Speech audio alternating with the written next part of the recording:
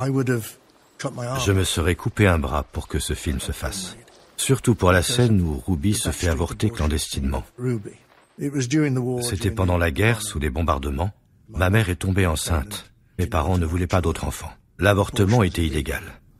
Alors elle a dû faire appel à une faiseuse d'ange. Il y a eu des complications. Elle est morte quelques jours plus tard de ce qu'on appelle une septicémie foudroyante. J'avais 5 ans.